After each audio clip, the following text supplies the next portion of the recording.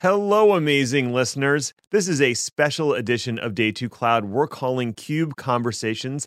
I spent 2 days in the Windy City attending KubeCon, Cloud Native Con, and I had the opportunity to speak to a wide array of vendors and open source maintainers about what's going on in the cloud native ecosystem.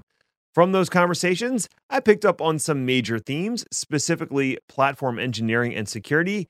This is part 2 of a 2-part episode that is focused on platform engineering and building platforms for engineers. If you haven't listened to part 1 yet, you're missing out on some excellent chats with folks from HashiCorp, Portworx, and Vitesse. We'll start this half talking to Billy Thompson, Manager of Solutions Engineering at Akamai, about how to build a platform customers actually like and how Help Desk taught Billy the soft skills he needed to be successful.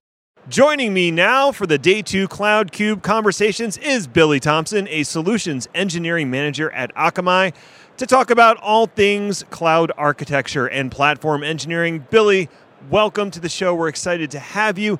Can you first give the audience a little background about yourself and how you landed at Akamai? Right on. Well, first off, thank you for having me. My pleasure. I started at Linode. I was fresh out of school with an IT degree, and I refused to get involved with anything Windows. I very specifically was only going to have a career working with Linux, and I said, I'll wait as long as it takes. All right. Linode came onto the radar. I thought, wow, a Linux cloud hosting company. Can't get much more Linux than that. Right there in the name. I updated my resume on the spot.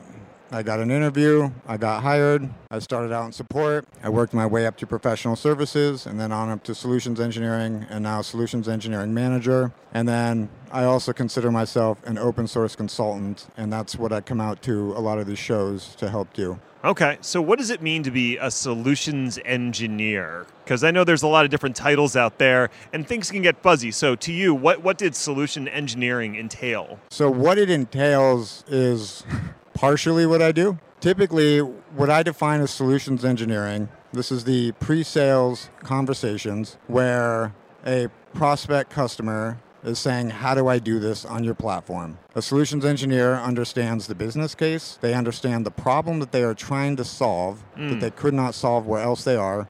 And then they have the technical acumen to put together a reference architecture and some prescriptive guidance on how to build it on the platform. Now, from that point, if it comes to somebody who actually puts their hands on the keyboard to build that environment, be it a proof of concept or the actual production environment that data will be migrated into, that would fall in the hands of the technical solution architects. Now, at some companies, those are all kind of one thing. And in some ways, it is that on the compute side of the house. In some ways, it is not. I have a foot in both of those worlds. I see. So you could potentially be hands-on keyboard, but typically the solutions engineer works in the pre-sales capacity. Yes. Now, I'm curious because I did consulting for a decent amount of time at a reseller, so I'm familiar with this pre-sales and then post-sales implementation. What do you do to ensure to close the loop between the folks who are developing the architectures and those who actually have to implement it? Because if there's a disconnect there, you can get architectures that are almost impossible to implement as designed. Well, you have to build the architecture first. You have to put it through a user acceptance testing phase. And then when all the boxes are checked, you have to work very, very tightly with the customer. So to close that loop just means that everyone is involved in communication. There isn't like a middle person in between the customer and the solution architects, right? We're all going to be in the same meetings, the same conversation, and we're all doing the cutover together. From the customer point of view, you could consider us a member of your organization's team versus ours throughout that process. Gotcha. Okay. So there needs to be that feedback back to the solutions architect about what was designed and how well it's functioning during that user acceptance testing. And that's been a big differentiator between our platform and similar companies, and this gets pointed out and appreciated that they can talk to actual humans and the ones who are actually doing the work and helping them through that process. There isn't this chain of people that it has to get escalated through. You know, if this one solutions architect was the database subject matter expert who's putting something together, they can connect with that person directly. Let's remove the barriers and let's be enabling, because what this comes down to is their success is our success. Right.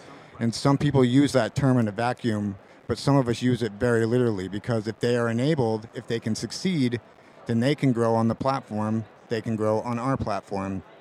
Everybody wins. We're a family.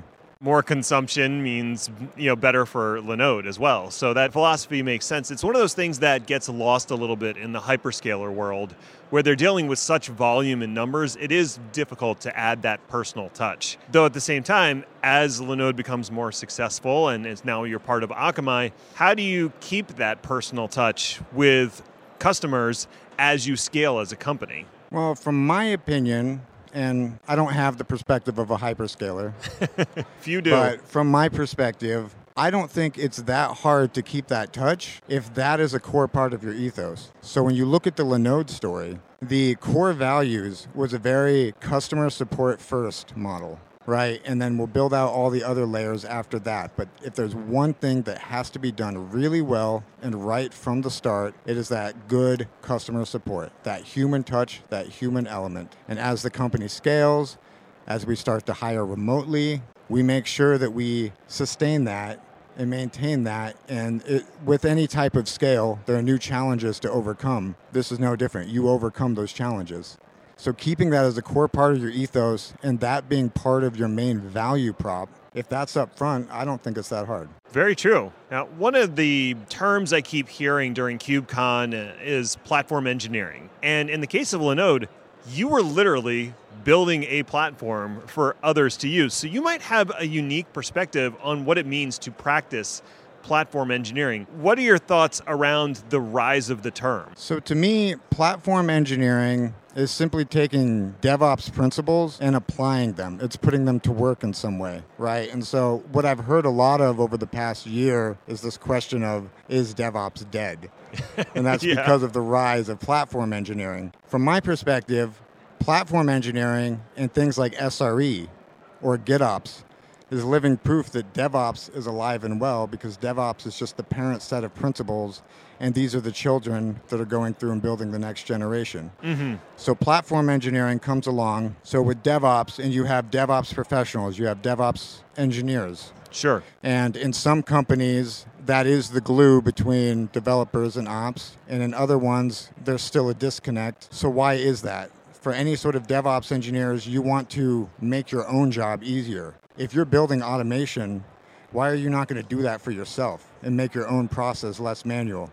And here comes platform engineering, and oh great, now we can also spread that around to other parts of the company so developers can just take our same automation pipelines and streamline everything they're doing.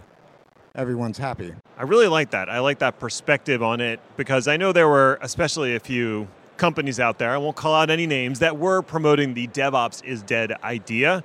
I think in part just to spark a conversation, and it certainly did that. And I think the overwhelming majority of people were like, no, it's not dead. It's literally alive and well in the world of platform engineering. So I appreciate that perspective. Since you were part of building up this platform, you mentioned you started at the help desk level, and I also started on help desk in my tech career at a retail help desk, which was a unique kind of position where you were dealing with people who were not technical in any way. How do you think the things you learned being on help desk informed the rest of your career in terms of like listening, troubleshooting, etc.? So when I started, the reason that I applied for the support role instead of something beyond that was because I thought it was something I was overqualified for. I had already been using Linux for 10 years, usually in my courses at school. Right. I was the more knowledgeable one in the room. So instead of going for something where maybe I could have gotten in, but I didn't have the experience as people, I thought, well, this will be easy for me. And in that aspect, it was. I went for the hardest, most difficult technical troubleshooting tickets I could find. I cherry-picked them out of the queue, and I loved diving in and solving those problems. What I was not good at is soft skills. That was my learning curve. I had to learn how to be a human in the way I write my responses, because the way I wrote was just documentation, man pages. Right.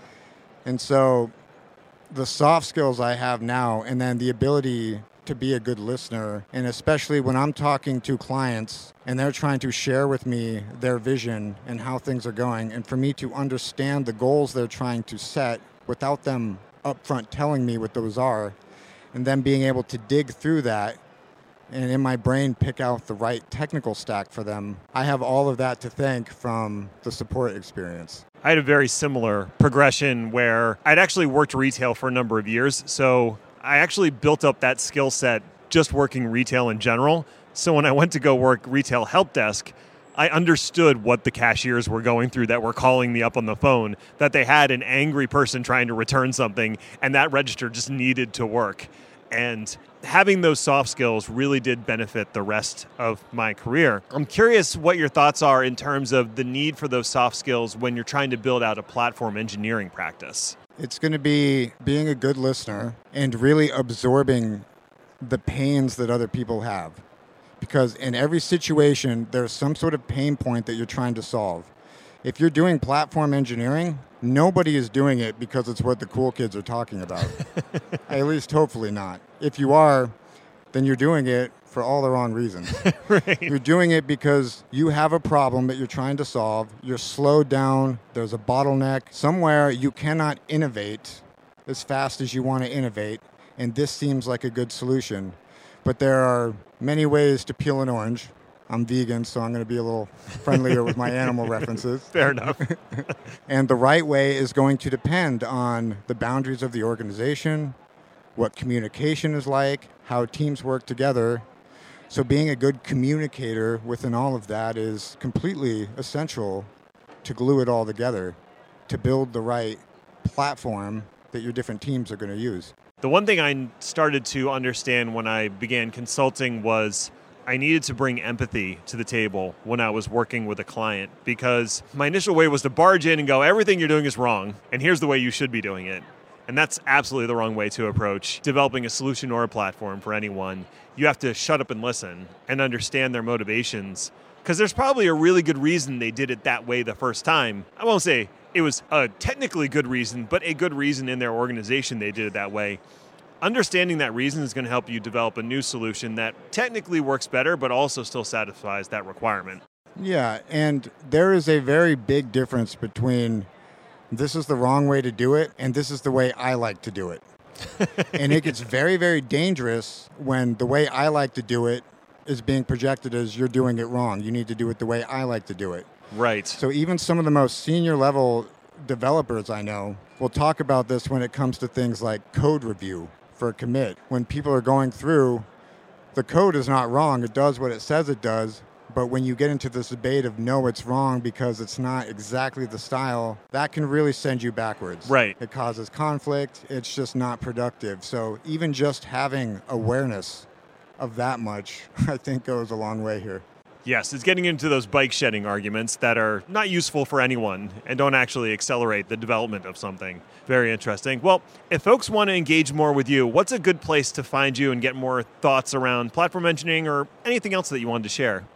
Please feel free to reach out to me on LinkedIn. And I'm always thirsty for feedback, good or bad. I want it. If you have questions, if you got things you want to challenge me on, I'm always for it. That's awesome. Well, Billy, thank you so much for being a guest today on Day 2 Cloud. I hope you enjoy the rest of the conference. Thanks again for having me. You bet. The next guest is Shannon Williams, the co-founder of Acorn Labs. It's an open source project that Ethan actually flagged to me at the beginning of 2023, but we never quite had the chance to dig into it. Well, now we do. Joining me now for the Day 2 Cloud KubeConversations is Shannon Williams, the co-founder and president of Acorn Labs. And he's here to talk a little bit about building a cloud platform and some fresh news they've released during the conference. Shannon, thank you so much for joining the show today. Why don't you tell the good folks a little bit about Acorn Labs? Yeah, thanks so much for having us. I'm really excited to be here. This conference is so exciting because you get here and everybody's trying to really kind of understand what you do when you're a new company like Acorn. Right. We've been explaining it. Acorn is an open source project at its core. We have a project called Acorn Runtime that runs on top of Kubernetes. It allows people to abstract away a lot of the complexity and provide an application development experience that's more cloud native. It really feels a lot like Docker to users, so it creates a really easy way to consume Kubernetes, but at the same time it allows the platform engineers to define policies and set controls. And Acorn's been around now for about a year. We released it last fall. And this year we're rolling out a cloud. So we rolled out Acorn IO, which is our cloud platform. Okay. We rolled that out 2 weeks ago, and it's basically an implementation of Acorn. So as we've been building up Acorn, it's been in beta for the last year. We've been trying to think about how to expose it to more people. And one of the things we realized was, you really see the power of it when it's connected to AWS or to a cloud platform, and you can provision clusters really quickly. You can connect to things like databases and storage and start to build applications. And so that's what we've been working on, and we just got that out. So it's been really exciting. We've gotten a lot of feedback from it. It's been kind of that, now we're in beta on that project, and we've just had hundreds and hundreds of people signing up and trying it. So it's exciting. We're really having a good time. Yeah. I think when you came out of stealth or sort of published the repository on GitHub, my co-host Ethan Banks may have flagged Acorn and said, we should get these folks on the podcast at some point. And Kismet, here you are. Yeah, it's exciting to be here. It's been a really fun time. I mean, our team has been together for a long time. This is our third company as a group. So before this, we started Rancher, and before that, we started a company called Cloud.com. And so which built CloudStack, and we did OpenStack back in the early days. So we spent a lot of time, really almost since 2008, working together on, sort of different layers of the infrastructure platform. And so with Acorn, it's kind of the first time we've moved above the infrastructure, where we're really just using Kubernetes to consume resources and dealing now with how do you expose Kubernetes to people in a way that they really want to work with it? They get all the value out of it. They stay within, safe parameters that the platform teams need them to be in, but they can just do a lot more. And Acorn's really, that's where we kind of have focused, is how do you get a lot more value out of Kubernetes if you're an engineering team, if you're an application development team. And it really comes from connecting it to external cloud services, starting to take advantage of all the cool things that Kubernetes can do under the cover, but put those really close to the surface. And that's where the design of Acorn tries to bring out. Okay, so lowering the friction of adopting Kubernetes, making it a little more streamlined for them to use. Does that factor into another big concept or a big theme that I've been hearing over the course of the conference is platform engineering and the rise of platform engineering? So how do you think about platform engineering when you're working with Acorn? For so long, we've thought about operations as kind of, at least for most of my career, since the dawn of VMware, back when I kind of came out of college, so much of it has been about how to take physical infrastructure and virtualize it and deliver it in a more consistent way. And we did that with virtualization. We did it with cloud. We've done it with Kubernetes. And we've kind of taken that road almost as far as we can. And now we've hit this point where, we can get the same APIs to control infrastructure pretty much anywhere on our data centers, in the cloud. We can do really incredible, powerful things with those things. We can monitor them and restart them, and we can scale them up, scale them down, scale them to zero. We can do so much at the infrastructure level. But what we're finding is that, application teams aren't really using all of that. We saw that at Rancher. We saw that people would adopt Rancher, they would deploy Kubernetes, they would start to see it scaling up, and about 30% of their teams would just dive in. They would love it. They would become cloud native. But 60, 70% of the teams just kind of push back, and we're like, no, we don't need this. Like, we're still writing jar files. We don't, that's not what we want. And even after people kind of adopted it, one of the things we started to see was that the DevOps function just kept growing. It was like there was never enough DevOps engineers. We were just constantly looking for them, because what we had done is we had built this amazing platform in Kubernetes that's quite robust and offers really deep functional benefits for running applications, but the interface to it was really complicated, and it just really didn't live in the world that developers and application teams worked in. And so we were filling that gap with people, and then we started filling that gap with process, and now we're calling that platform engineering, but it's fundamentally the same thing. We have this big gap between the system, almost the kernel level capabilities of Kubernetes, and what application teams are actually doing every day, how they're connecting to services and databases and, writing code and trying to push out what they're doing quicker and faster. And so it's really funny. I think it's almost like one of those things where if you've been around a while, you can kind of almost see a cycle. Like the whole point of cloud when it first came out was, what if we could make it easier to get a hold of VMs and consume resources better?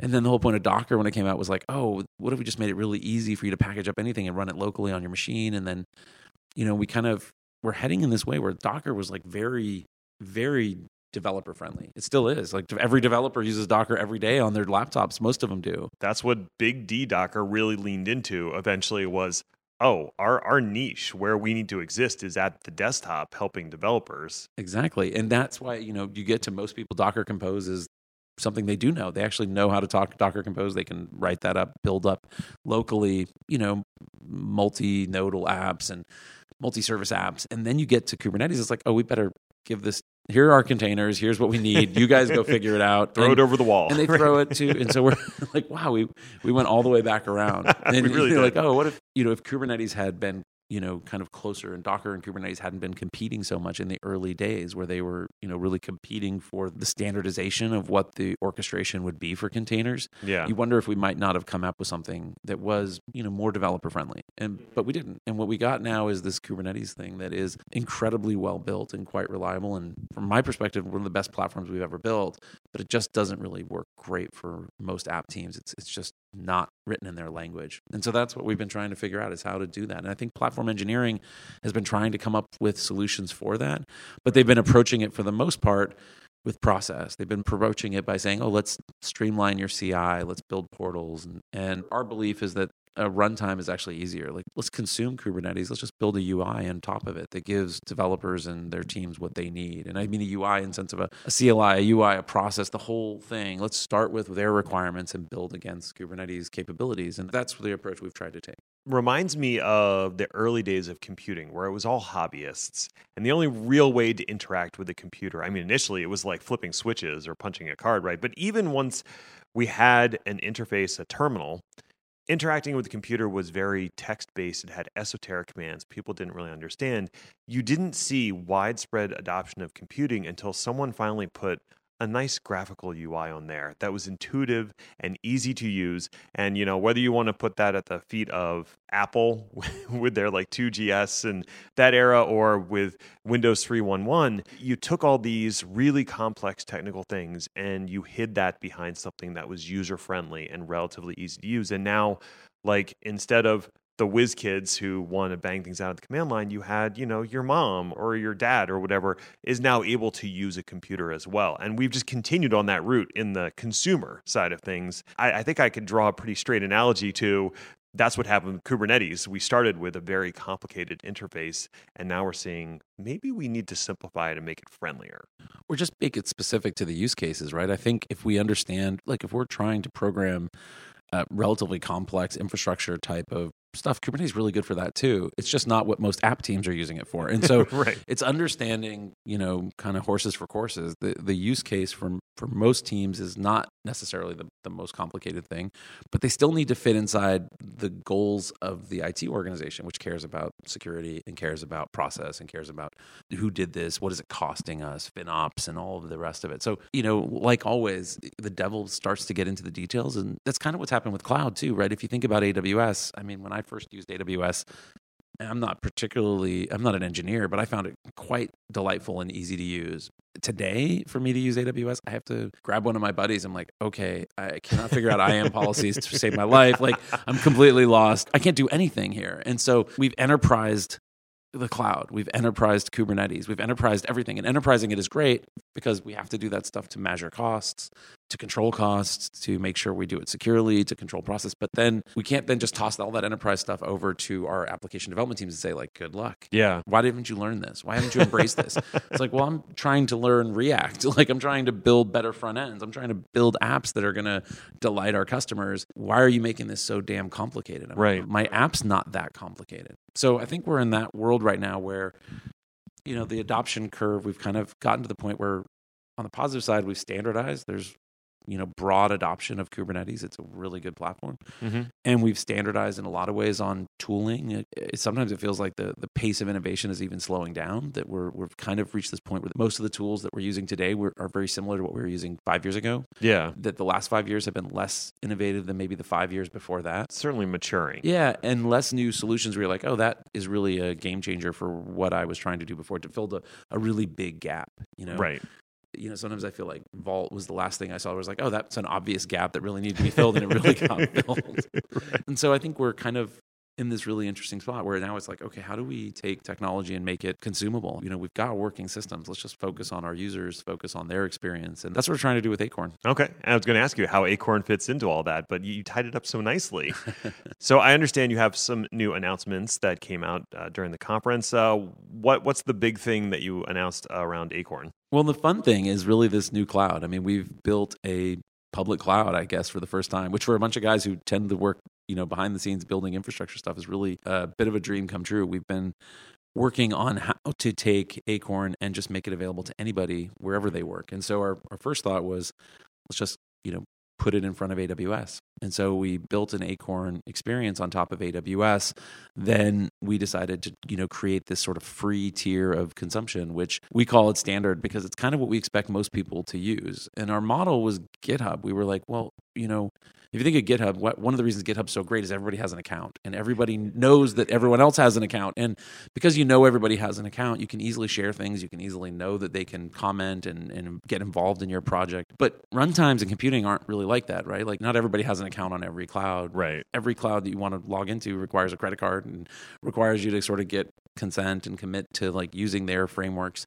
And so we've never really been able to just be like, yo, Ned, here's a really cool new database that I saw. Click this button and launch it in a safe place. And so the closest thing I could do was give you a Docker container and you would run it locally. And be like, here this is, try and run this Docker container locally. But that really doesn't work if you want to publish an endpoint. It really doesn't work if you want to run, multiple services that are relatively complex. Yeah. And so with Acorn Cloud, we created this big free sandbox that everybody can have an account. It's free. You just need a GitHub account, no credit card, nothing else. You come in and as soon as you go to the platform, you can launch an Acorn and you can create Acorns. You can launch Acorns are basically Docker Compose on steroids. So they're a way of describing your application and the services it connect to. You can nest them. You can build images then and push those images. And once you have an image, you can create a Acorn/run link and pass it to anyone else. And even if they don't have an account, it'll just ask them to authorize it in GitHub and then they can deploy that same thing. So if you just do you go to our website and you can click in our library and find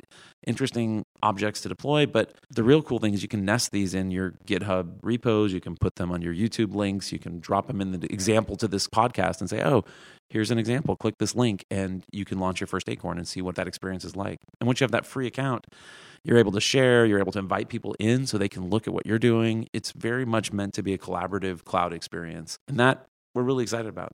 That's really fascinating. The idea that, a developer could be working on a new project. They want to show that project, let other people kick the tires. Instead of having all this friction of having to download the bits yourself and spin it up locally, I can just click a link and try that software out, see what I think, provide feedback right away. I think, you said that innovation might be slowing down. Well, here's a way to maybe accelerate it a little bit is this sharing of different experiments and leveraging Acorn Cloud to try them out. Yeah, I mean, we were trying to figure out how to kind of do this ourselves at Rancher. We were constantly trying to get people to deploy Rancher, right? And the Rancher management server is a relatively complex piece of software. And you could do Docker run Rancher and locally kind of bring up a management server, but it wasn't super helpful because you're trying to run a cloud platform, right? So actually, we were always wanted to have people be able to click a button and just launch the management server and start attaching nodes to it and see what it's like to build a cloud, build a Kubernetes environment. So yeah, we're trying that out. Give it a try if you want to just play with something. There's everything from Minecraft images up there to all sorts of CMSs to databases to sample language apps and other things. There's always Minecraft, it seems like. So if folks want to give it a try, what's the address that they should be going to? Just go to acorn.io and you can sign up. All right, awesome. Well, Shannon, thank you so much for being a guest today on Day 2 Cloud. I hope you enjoy the rest of the conference. Yeah, Ned, it was great being here. Thanks so much for having us. You bet. Acorn Labs is certainly one way to build a platform. F5 is also trying to help engineering teams with a distributed Kubernetes offering. I sat down with Boo Lam, a community evangelist for F5 Dev Central, to talk about their distributed cloud services and the importance of building supportive communities. Joining me now for the Day 2 Cloud KubeConversations is Boo Lam. He's a community evangelist at F5, and he's here to talk about networking and platform engineering and some cool stuff that they've released during the conference. Boo, welcome to the show. Can you first give the audience a little background on what you do at F5? I would like to say that I spend my days just listening to packet pushers, but I don't know if my boss would like that. So. Like and subscribe. Yeah, exactly. I am a longtime listener, so first of all, I'll just say honor to be on here. Been listening for a long time. Fantastic that I can be in community now and kind of bring like everything that I learned from packet pushers as far as like community building and what that meant to me out to our community as well. That's great that you're giving back, and like building a strong community is super important, especially when you're early on in your career and you're trying to learn the ins and outs and you may not have a vibrant community right near you. the fact that you can now reach out through time and space and connect with other folks is kind of nice. Totally. And so getting into, what I do now, it's community building, and it happens in different ways. I work on a team called the F5 Dev Central team. Mm-hmm. We actually just hit our 20-year anniversary. Been around for a long time at this point. I guess that's been around longer than Packet Pushers, potentially. We build community. We do it in different ways. We have our message forums, which has been core to our community all along. And originally, at F5, we have this platform called the Big IP. It has a programming language to it, and people needed a spot to be able to find other people that are doing the same thing, and that's what community meant to them at that point. Community for us has really expanded beyond that to the point where we're just educating people on basic topics, or there might be instances where we need to bring in SMEs for very specific topics as well, and we'll chat with them, or they're going to be writing articles, doing videos. But it's a pleasure to be able to run into people at conferences and say, hey, we're kind of known for these lightboard lessons, or what I do now is called a brightboard lesson, just a different take on it. And, people get the idea that, hey, you're writing on this board and showing a topic on there. But I actually get people at conferences coming up to me and saying, hey, you know what, I was studying for an interview at F5, and I was actually watching your lightboard lessons to study up on the stuff. So it's really cool to be able to see people bringing their knowledge up through community. So that's been community to me, has been bringing up other people. That's awesome. That was a great message. And thank you for all your hard work in the community. I'm sure it's appreciated by a lot of people. So speaking of topics, one of the emerging themes of the conference has been platform engineering. It's kind of a hot button issue. Where do you see platform engineering? Like, how would you define it? How do you think of it when you hear the term? I think people are really starting to see the platform as where everybody comes together, and it needs to be a service for others. And so I feel like we went through this point of people building up tooling in order to deliver application workloads and whatnot. And it was really centered around very point use cases. I started to see it with maybe platforms like OpenShift when they started to come around, and they really were like thinking about how are we going to serve the developer, and we need to think about them first. And all of those little things that we have to tweak, we really need to clean that up. It shouldn't be what they're going in and seeing.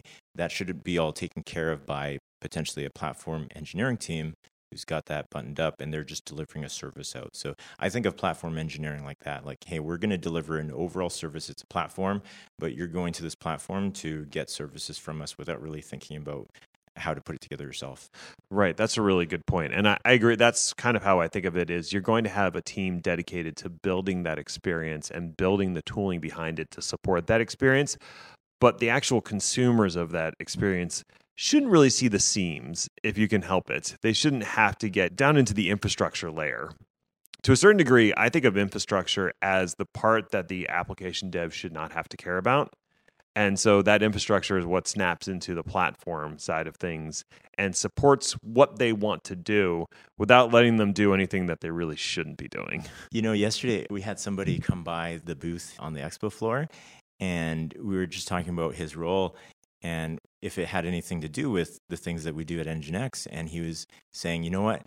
We're a team of, I think, 12 people, and we just hired our platform engineer. And now I'm glad I don't have to do that anymore. And that was like, stuck out in my head is like, yeah, he was happy to hand that off and go back to developing the application. Somebody else can worry about getting the services for him. Right. One of the other people I talked to, Miles from HashiCorp, said, you're doing platform engineering whether you want to or not. If you're deploying applications, then you're doing platform engineering. What the big push is now is to have a defined team that takes on that role. So that guy you're talking about is no longer responsible for that. He can focus on the things that are important to him from a development standpoint, maybe learning a new language, parsing a new library, improving an application for customers. Doesn't have to worry about the platform side because that's now somebody else's actual job. Right. Separation of duties. Has that come up a little bit here? A little bit here. Yeah. The joke is that it's just platform engineers are just renamed SREs, which are renamed sysadmins. Yeah. So we're all just sysadmins at the end of the day. And I think that it's funny to say, But there's more to it than that. I don't think it's just rebadged SREs. I think SRE is still a role that needs to exist. Platform engineering probably isn't a title. It's maybe a practice. It's maybe a team of folks, maybe a set of processes, but it's not going to be an individual who's your platform engineer necessarily. In the same way that we always said there was no such thing as a DevOps engineer, there were engineers that were practicing DevOps, but then, because hiring is what it is, titles started including DevOps engineer in it. So right, that happened. Right. Like I think of me having more of a networking background, although that kind of changes as I move through my career. But network engineers who apply DevOps practices, so they're not a DevOps engineer, they're a network engineer still. And they just do DevOps in what they do day to day. And so for folks who are non-technical, I try to clear that up with them saying, it's not a DevOps person. That's a network engineer. They put their DevOps hat for a second. They worked out some stuff, but they're still a network engineer. Right. In the same way that you're not a bash engineer or a CLI engineer. Yes, you use that thing. That's how you get stuff done. But, I'm not an Excel engineer either, Totally. Though I try to excel as an engineer. Totally. I think once you can do a pivot table, I would call you an engineer at that point. And I'm not an engineer. Oh, I don't understand pivot tables. They're magic to me. Seriously, that's true magic. Forget SD-WAN and Kubernetes and all that. The pivot table is the true magic. Totally. That should be a job interview question. It should be. So what's going on over at F5 in terms of helping to build out a platform? This has been an interesting journey for F5, I would say. It started off a while ago when we got into services, actually, and thinking about outcomes. I would actually roll it straight back to, I guess you could say, on the big IP end of things, we called ourselves a platform in terms of offering lots of services on there and having an architecture where we can work with other vendors out there and being able to say, hey, we can integrate with your VMware or we can deliver your Citrix applications or whatnot. We kind of thought of ourselves as a platform at that point because we could do a lot of stuff. But really, I think it really got to the point where we accelerated that when we started offering DDoS services. And so on a big IP, you can mitigate DDoS attacks up to a point. Your big IP will handle a lot, but your pipe will fill up before it ever overloads it. Eventually, if you only have so much bandwidth coming into the F5, you won't overtax the processor before you run out of bandwidth. Totally. We actually acquired a DDoS mitigation service at that point. And then I think that really got F5's mind into thinking, okay, we're offering a service now. We're offering an outcome at this point. We call it DDoS, but we're offering the company to stay up. Mm-hmm. Now, we started adding to that. So we started to add web application firewall service to that, DNS services to that as well. And that was going great. And then we also still noticed microservices, modern application development, and also zero trust and SD-WAN services as well. We made this really strategic acquisition of a company called Volterra. And this is the basis of F5 Distributed Cloud at this point.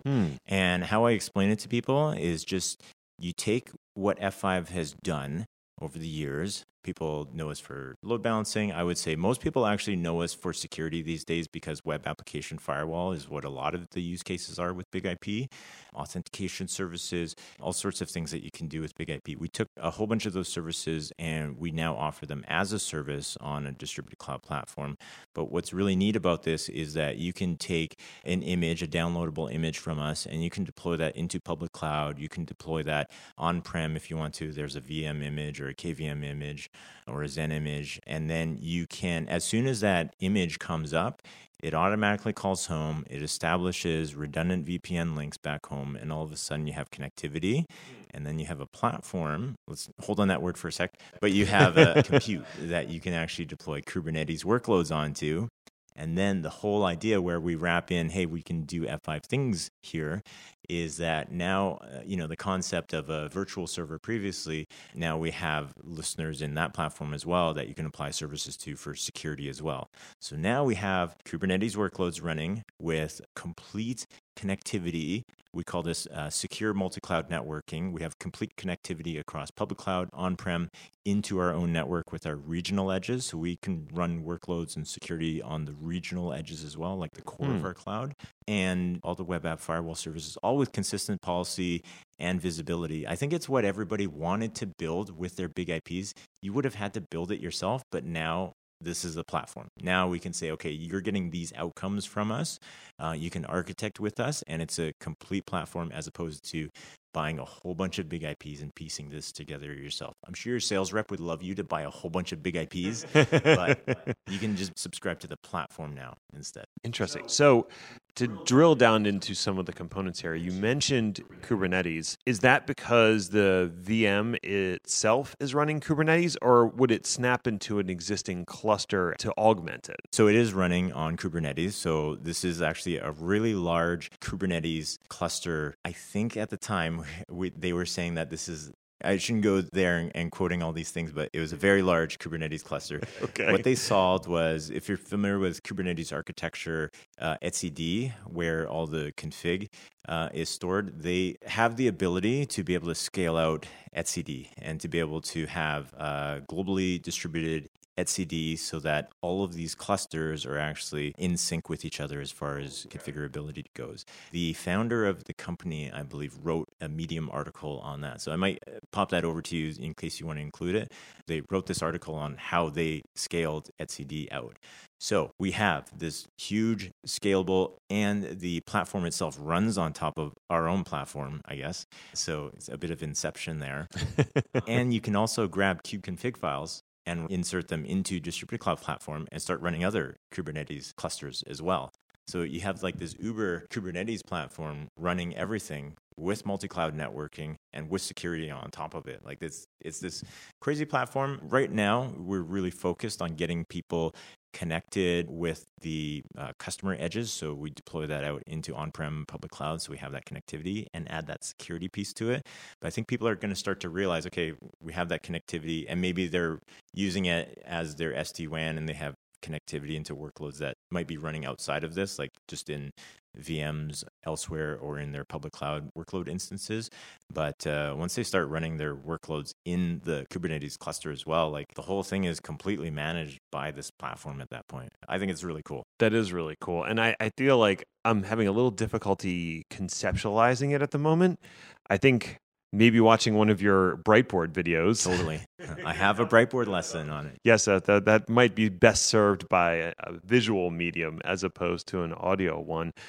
Now, beyond just Kubernetes, because not all applications are running in Kubernetes today, does this service allow you to incorporate other things that live outside of the Kubernetes cluster and may protect and secure them? Absolutely. Like once you have that connectivity, it's basically like a router at that point as well. So you just load in what your local subnets are over on that range and you start building out your routing table and say, if you want to find these IPs, go over here. Okay. So, and you still have that security at that point. Like it still has to go through that security checkpoint at that point. So you can apply your policies there, have that consistency.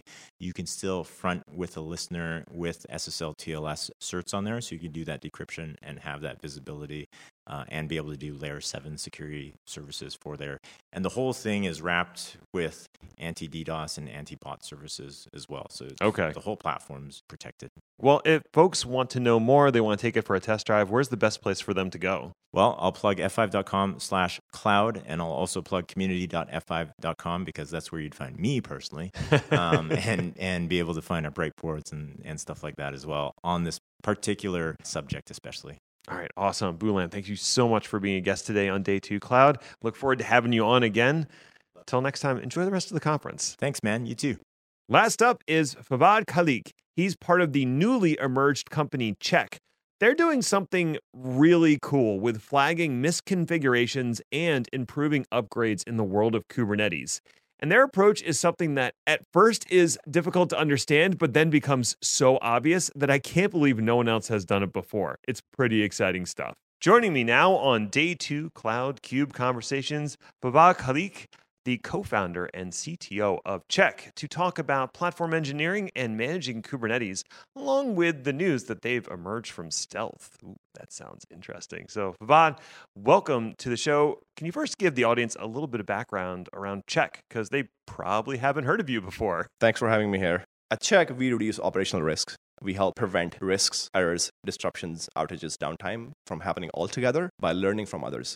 So if there's any user in the world which has seen failure, error, disruption, we learn about it, we convert it into a signature, just like a CVE or a virus signature. We stream it to all of our users. We scan and detect in their infra, and we help them mitigate and remediate those. I don't think I've heard of that approach before. The mental model is how in the world of security, you have these CVEs, or in healthcare where you share learnings, or in the airline industry where you share learnings. That is not done for availability in the ops. Right. And we do that. We become that trusted broker. So many questions immediately jump to mind. But first, one of the prevailing themes that I've been hearing at the conference is that of platform engineering. So I wanted to get your take on platform engineering and then see how Check fits into that general philosophy or operations or whatever you want to call platform engineering. Platform engineering, what we're seeing in companies where they have multiple teams, as an application team, there is probably a developer experience team, and there's a platform team.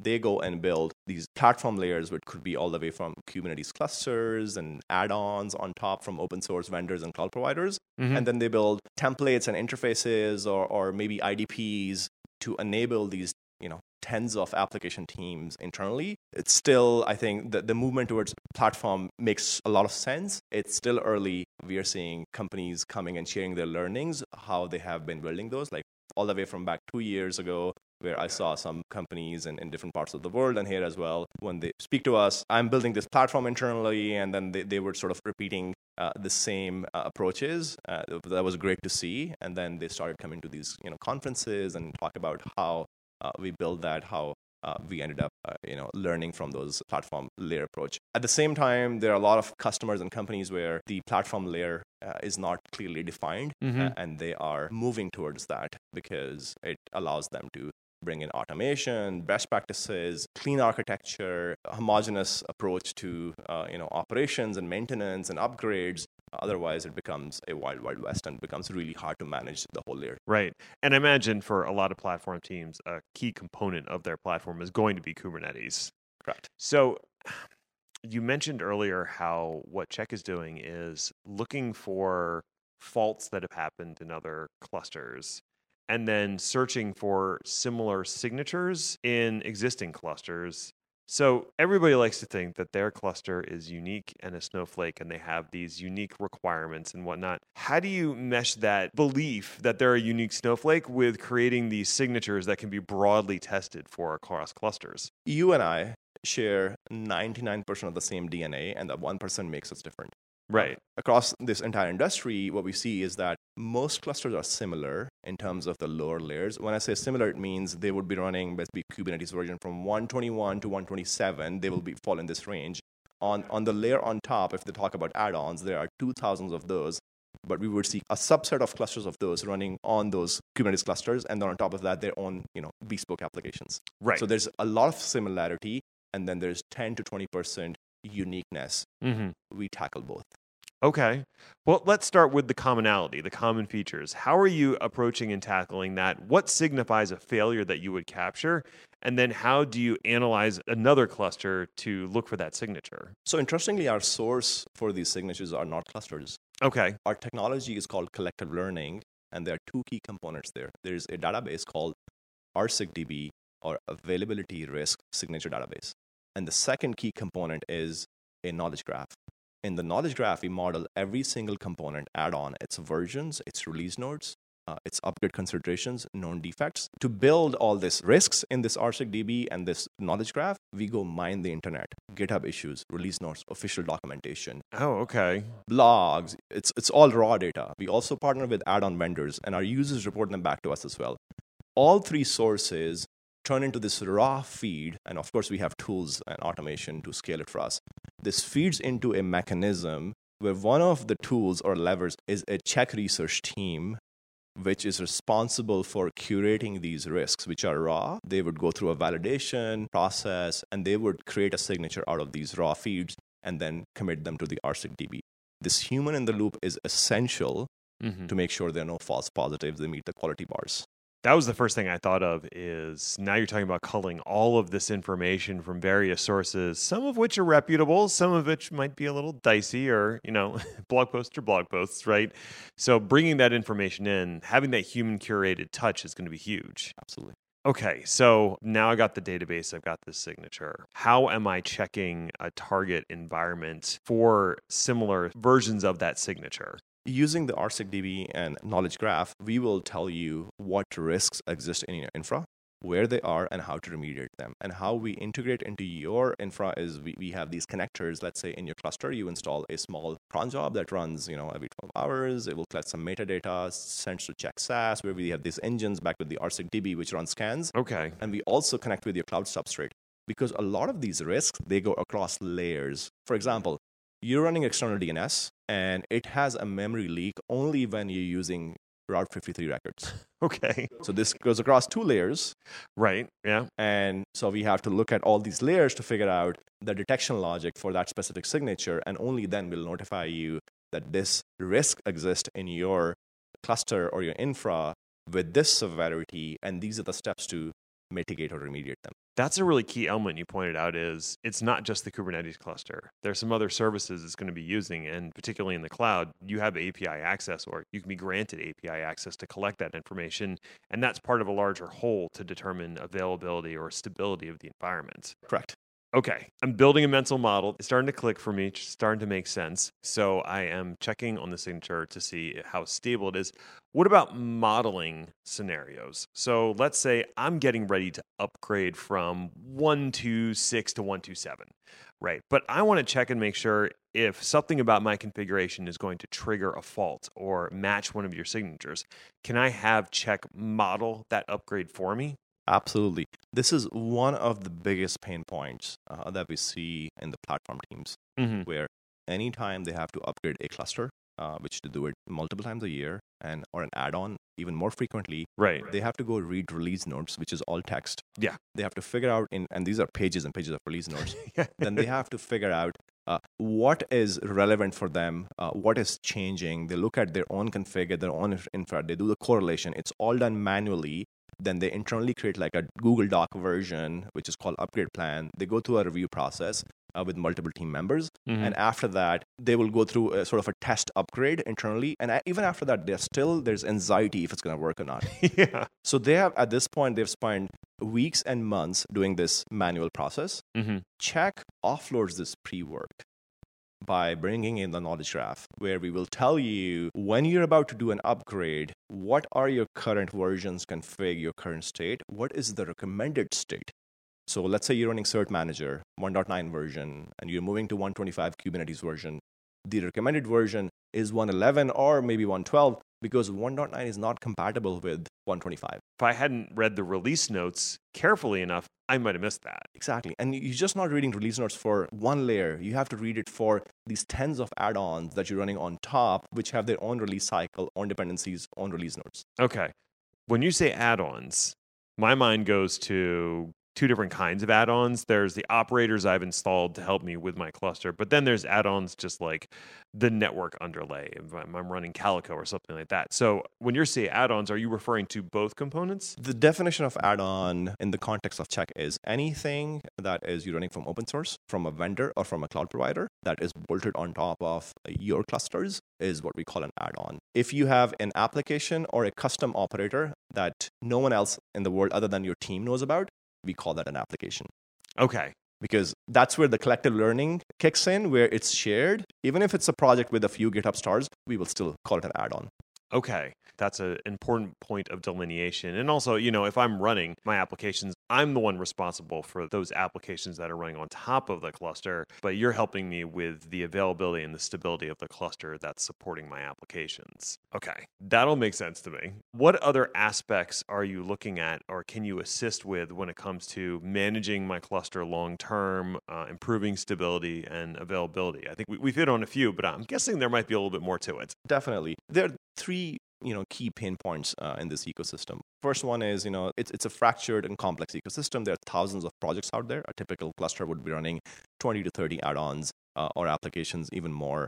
They have their own release cycle, upgrades are error-prone, and then the teams have to become experts on each of those areas. The second one is you have to train the engineers on the team to become experts in each of those components, and that's very costly because that means if your infra is scaling from let's say 50 clusters to 500 next day, you most likely have to hire more people. It becomes, sort of more of a challenge. You have to bring new people in, you have to train them. It becomes a cost issue, and it also becomes a training issue where there are limited folks out there in the world who are, experts in these technologies. The third one is the world today is all based on reactive troubleshooting. If there's a failure, you have Datadog or Prometheus or any other tool, you see a failure, you go troubleshoot it, and then you go figure out the root cause, and internally, then you see why it failed, the root cause is there, how do we make sure it doesn't happen again? There's no way for you to learn about a known failure which has materialized already. And that's where we bring in the proactive loop in this existing reactive troubleshooting. Both are essential. It's a very interesting approach because you don't see that. Typically, what you see is even if there's failures with, say, an operating system or something, that will be reported up to the OS vendor, and then that OS vendor will eventually issue a patch for it. But everybody else who's running that version of the OS, they might not know that issue is there. It would be really nice if proactively the OS reached out and be like, hey, there's this problem. I'm just going to show you what the mitigation is for now. And so what you're talking about is that sort of proactive mitigation of issues once it's seen within the wild. Absolutely. The only question I would have beyond that, well, I'm more questions, obviously, but the one that jumps out to me immediately is the idea of collective learning, gathering all this information. There's obviously a concern there that some of that information might be proprietary or sensitive in some way. So how are you going about collecting information about people's clusters without infringing on any of that potentially sensitive information? We do not learn from existing customers or clusters. Okay. The only three sources are these public add-on vendors and users voluntarily reporting them back to us. We do not look at your failures and automatically assume it's something can turn into signature. That's something we don't do. That's the boundary. Okay. That is the perfect answer, and I love to hear that. People can volunteer information, but you're not just reaching out and collecting. I know there's some networking companies, I'm not going to name any names, but the switch is on by default that they're collecting all your telemetry and using it for their AI training or whatever, and you're not doing that. We don't do that. I appreciate that. That's awesome. Well, if folks want to check out more, what's the right place for them to go to learn more about Check and what you do? You go to our website, chkk.io, check.io. We have the product modules there. We are all technologists. We have a technology page. We talk about collective learning, what RSigDB is, how Knowledge Graph works. We also have a blog where we go and talk about what we are building, the problems we are solving. So subscribe to our newsletter as well. You can reach out to us on LinkedIn and Twitter as well. Okay, fantastic. Well, Fazad, thank you so much for being a guest today on Day 2 Cloud, and enjoy the rest of the conference. Hopefully you get some lunch. Thank you for having me. You bet. That will do it for our platform engineering-focused KubeConversations. This is the first time Day 2 Cloud has done something like this, so more than ever, I would love to hear your feedback. You can ping us on LinkedIn, you can fill out the contact form on day2cloud.io, or you can even join the Slack Packet Pushers at packetpushers.com/Slack. Stay tuned for the security-focused KubeConversations episodes that will be dropping shortly. I talked to some truly amazing people from the likes of Tigera, Uptix, and Venafi. Thanks to our guests for appearing on Day 2 Cloud, and virtual high fives to you, awesome human being, for tuning in. Until next time, just remember, cloud is what happens while IT is making other plans.